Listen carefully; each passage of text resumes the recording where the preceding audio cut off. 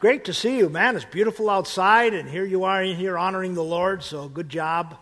We're going to spend a little time on something Jesus said that when he said it would have been like a thunderclap to the disciples. Jesus said, "Follow me, and I will make you fishers of men." He said that to Peter, Andrew, James, and John, fishermen along the Sea of Galilee. But they would have been so surprised because the rabbinical choices had already been made. In their culture, the rabbis of prestige and status would pick who was going to study under them. And those picks had already been made, and Peter and Andrew, James and John didn't make the cut.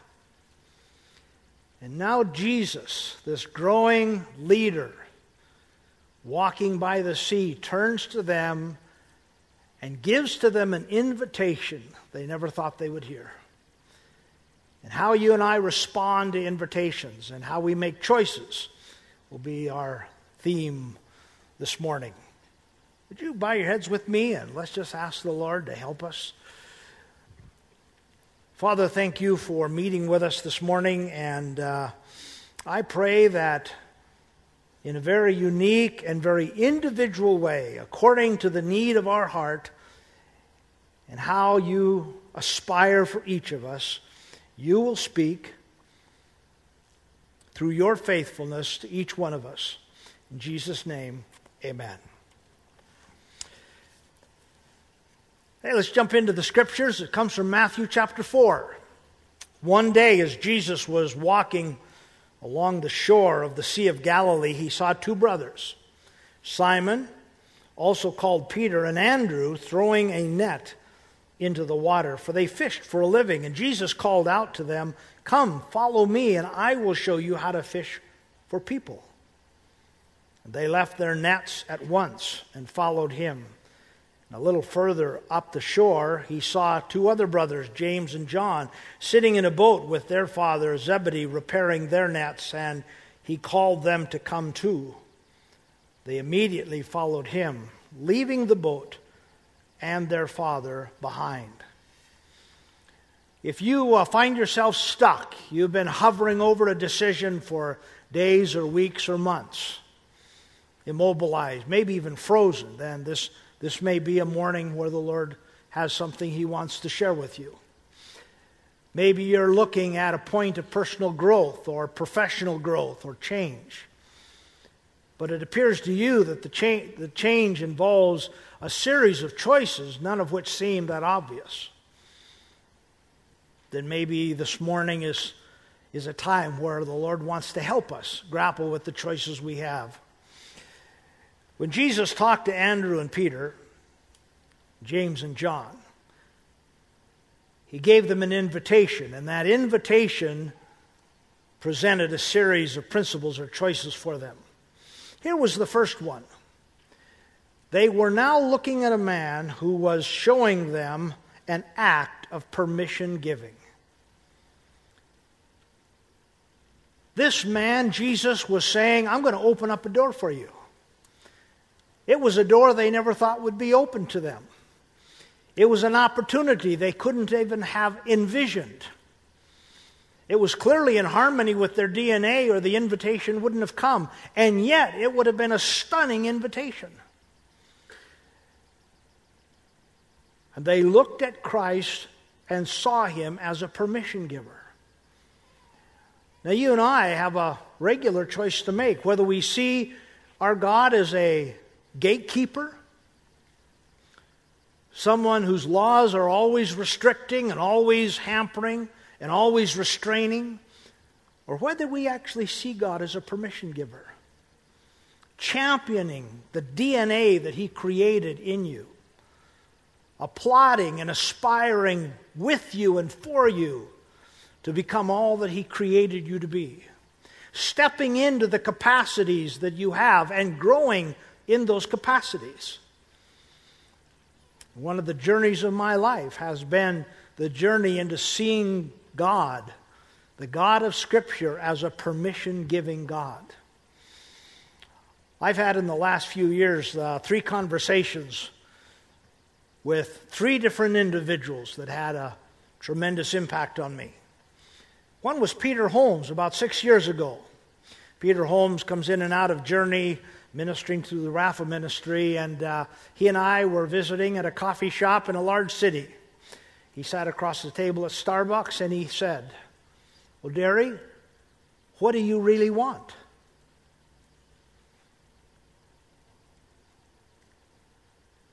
I not only was speechless, nothing came to my mind. Despite the fact that Jesus asked that question 3 different times to 3 different people, that question had always been positioned as a selfish question in my religious background. And yet Jesus used it repeatedly. And he said to me, "Derry, what do you want?" And I didn't know what I wanted. And it didn't occur to me that God wanted to know, that He gave me a will, and He gave me wants, not simply for me to abdicate those, but rather to express those in full harmony with the DNA He created me with, and in harmony with His lordship and love in my life. The result of that conversation was that I resigned a role and an occupation that I had had for over 30 years. I entered a PhD program at the University of Birmingham in England. I moved to England and lived for 8 years. And I pursued an entirely different track that I would have ever pursued, all the way along, conscious of a God who was smiling at the risks I was taking. Then I met another man.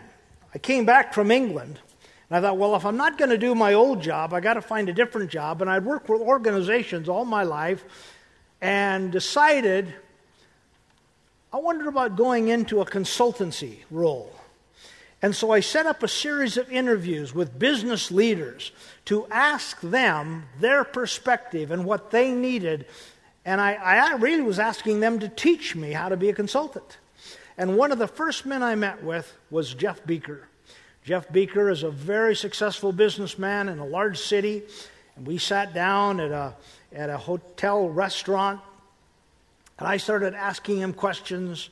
And then he said this. He says, "Now, Derry, when people you're trying to work with learn that you're new at this," now I'd already finished the statement, that when they find I'm new at this, they either won't value my opinion or they won't want to pay me.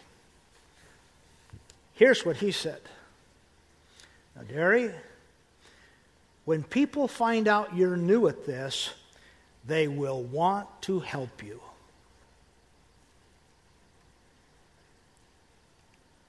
He says, they will want to help you.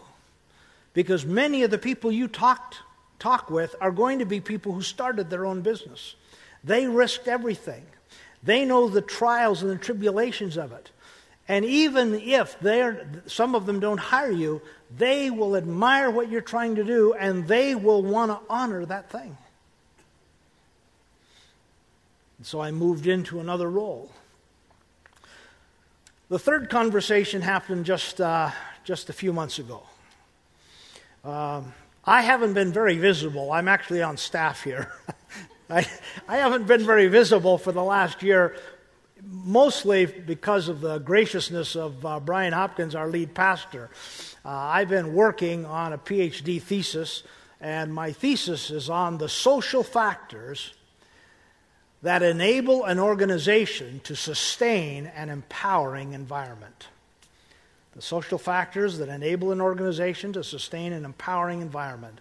And in January, my wife and I moved temporarily to another location so I could just write. And she did all my proofreading. Now that was a grand task needing much grace all by itself, because I paint grammatically with a broad brush.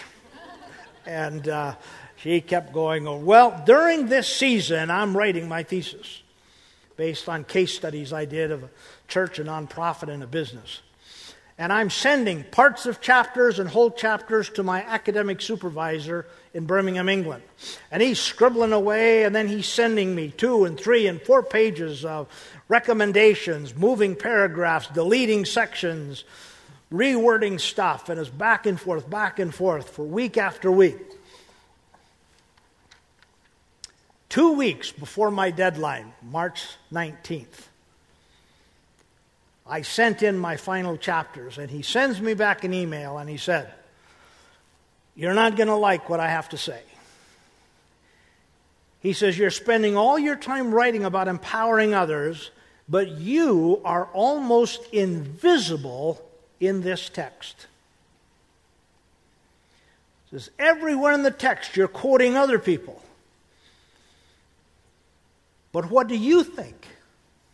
What is your opinion of the information and data you've collected?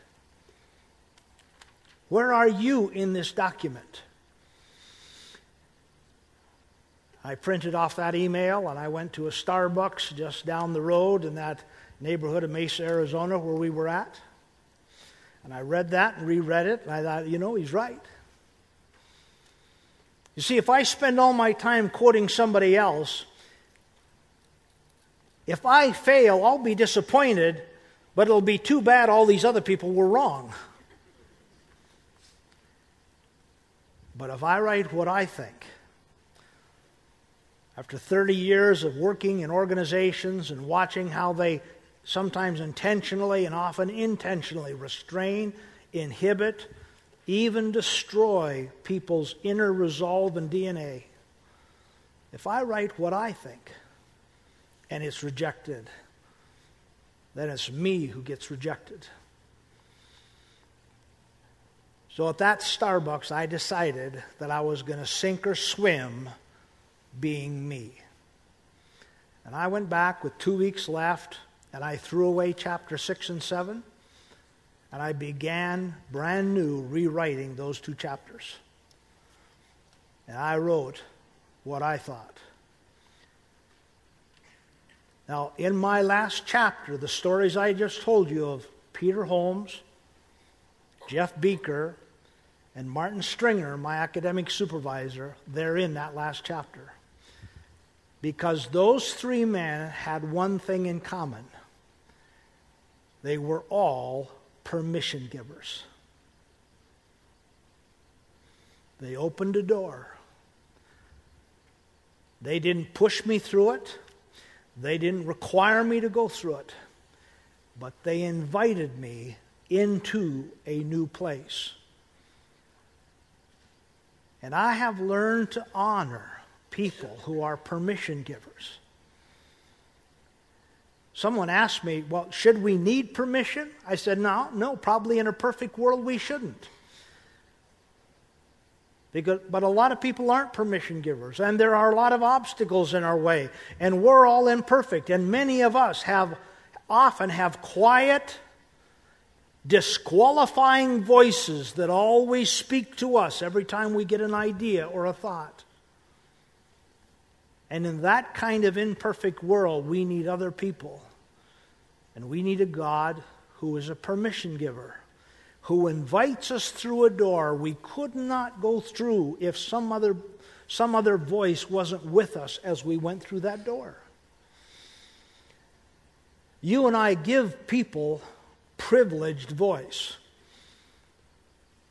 Everyone in this room has given somebody or some people privileged voice.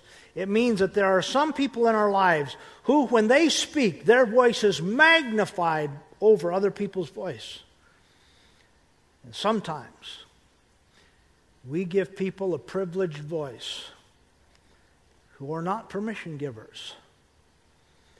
And we don't account for what dies inside of us as we constantly hear the voice of someone who is not a permission giver.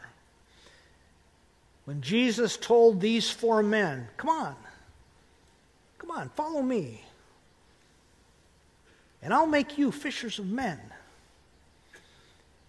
It was someone who was giving them permission to move in a direction that they could have never moved on their own.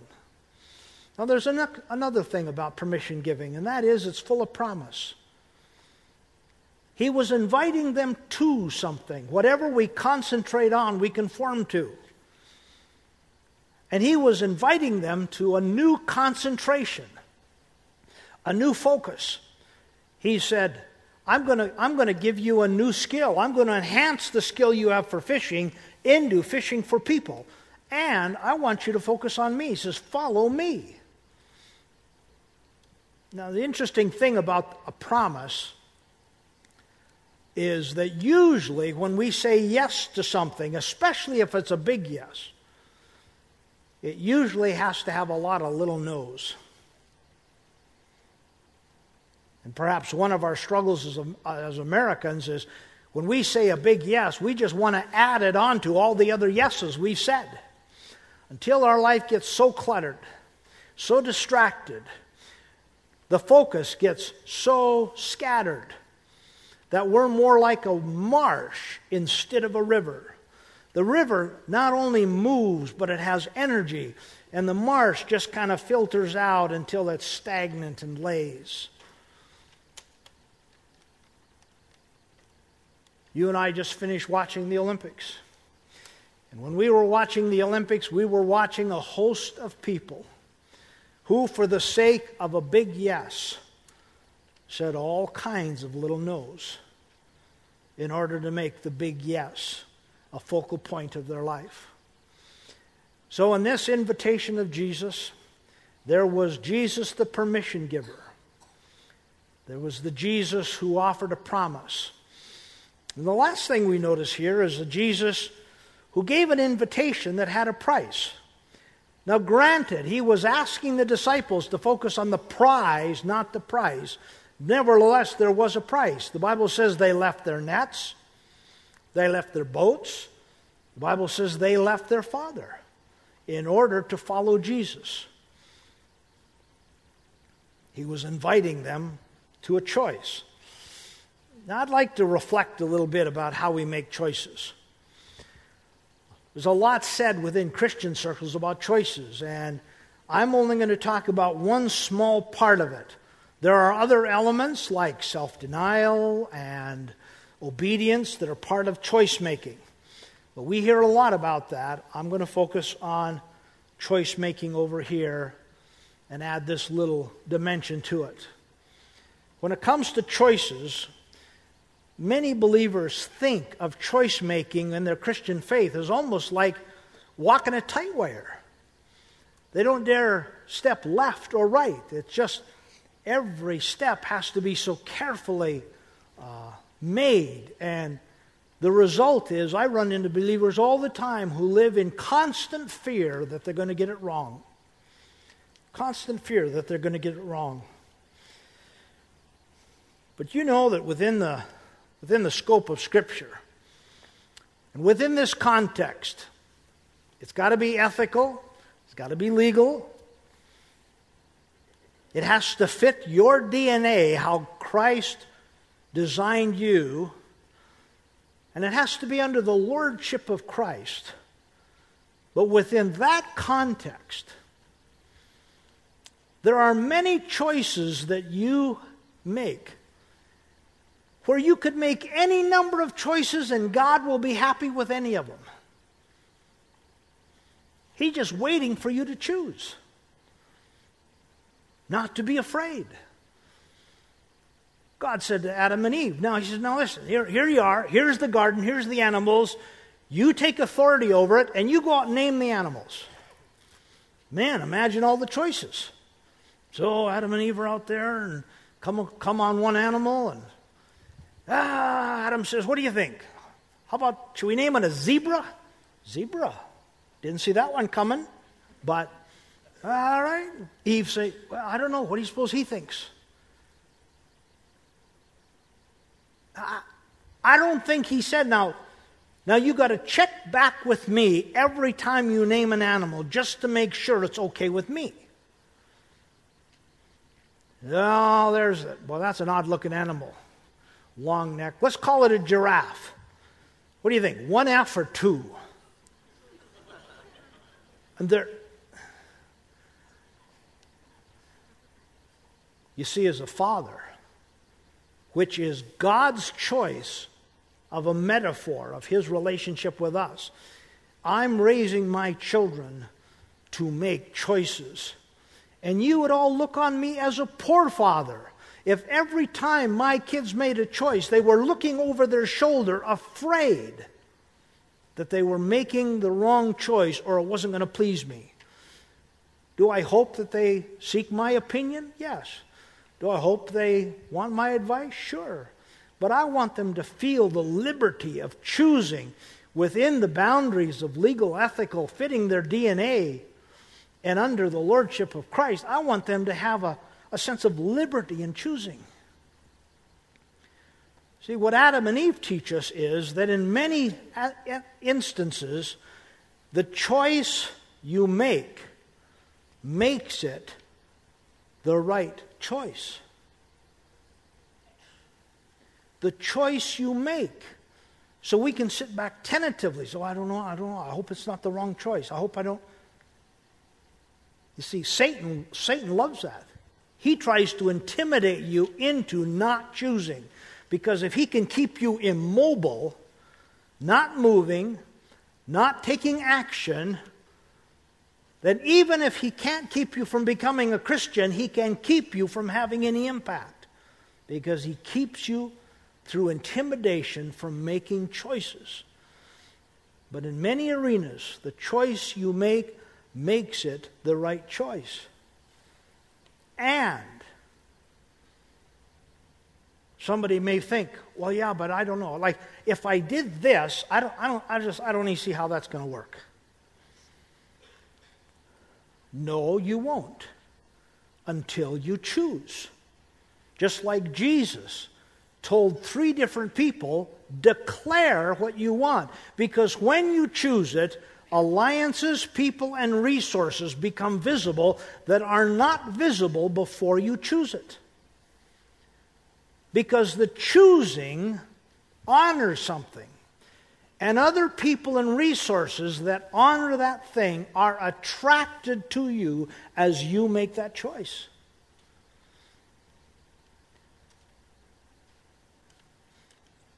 And so Christ helps us to choose. Now something else happens with choice. We often fear, okay, but if I make this choice, look at I could have made all these choices, and now these are all lost to me. But that's not actually how it works. Once you choose, if you choose with all your heart, that choice begins to magnify. And the magnification of the choice you make shadows the choices that you didn't make. And you don't live in the constant regret of these other choices. You live in the prize of the choice you made. That's how we expect marriage to work. Think, man, I'm a man. There's like 1 billion women. I could choose. And then I choose. And my choice begins to magnify until my choice fills up the screen of my life. And so you and I, we live next to, we work with people of the opposite sex, and we may notice that they are intelligent or attractive or personable, but we never think of them as an option because I've chosen. And my choice fills the screen of my life. And I don't, we used to take my mom out to eat. Now, she's 87. But I'd always pick a restaurant that had a simple menu. Because she'd look at all the stuff on the menu, and then she'd finally choose something, and then you'd order something, and when your stuff came, she'd say, oh, I should have ordered that. So I said, oh, we got to go someplace that only gets 2 or 3 things, North Dakota needed an In-N-Out burger. That's,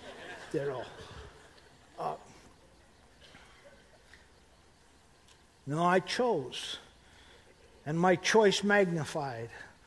And it shadows the choices I didn't make. And I invest. The Bible says, wherever your treasure is, there your heart will be. And I began to invest in my choice until my heart, in all of its capacity, is with the choice I made.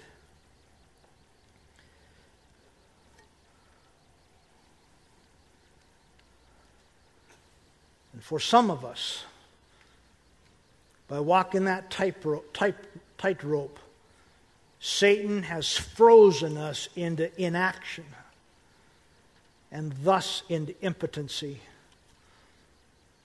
When God, this God of the permission giving, not this God,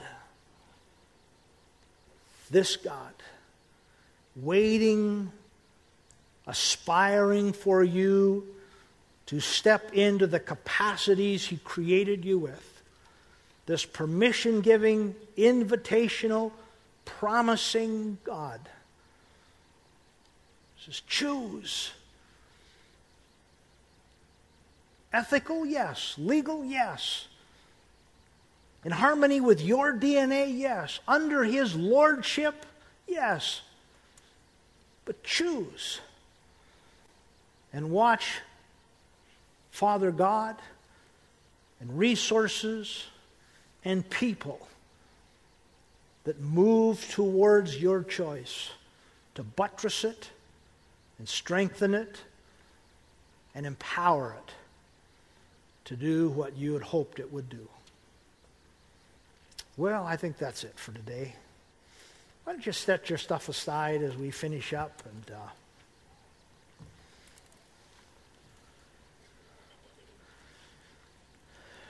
wonder if you just bow your heads with me and close your eyes. And we're not going to embarrass anyone this morning.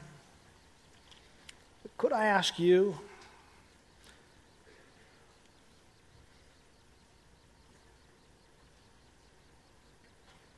have you been seeing God as a permission-giving God?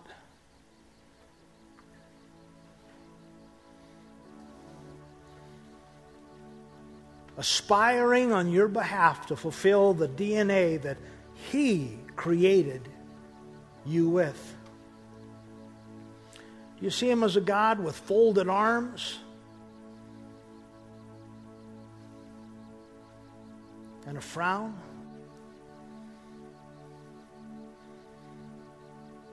Or the Father that yearns to see His children do well?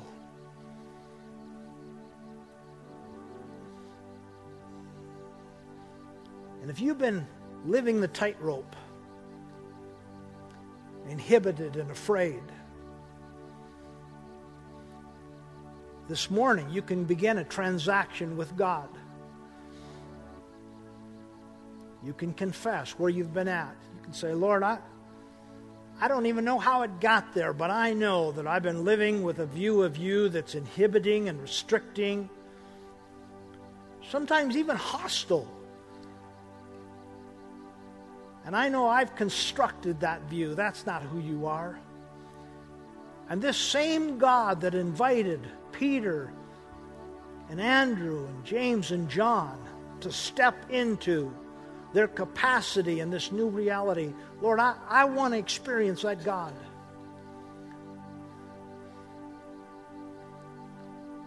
I want to lay down some of these old pictures that I've carried of you. And I want to pick up a picture of my Father God who yearns and dreams of me becoming all that you created me to be. So, Lord, forgive me and empower me to take the next step. I'm not even sure this morning what that next step is. But will you start talking to me?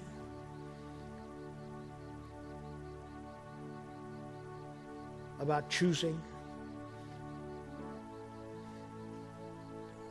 You can pray something like that in your own words. We're just going to wait while you do that.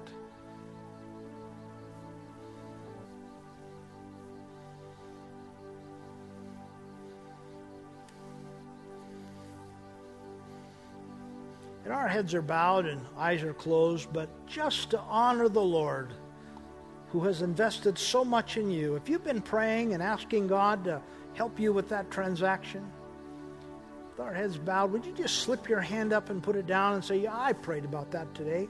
Yeah, over here on my left. Number in the center. Over on the left again. Here on my right. Over on my far right. Way in the back on my right. Over here on my left.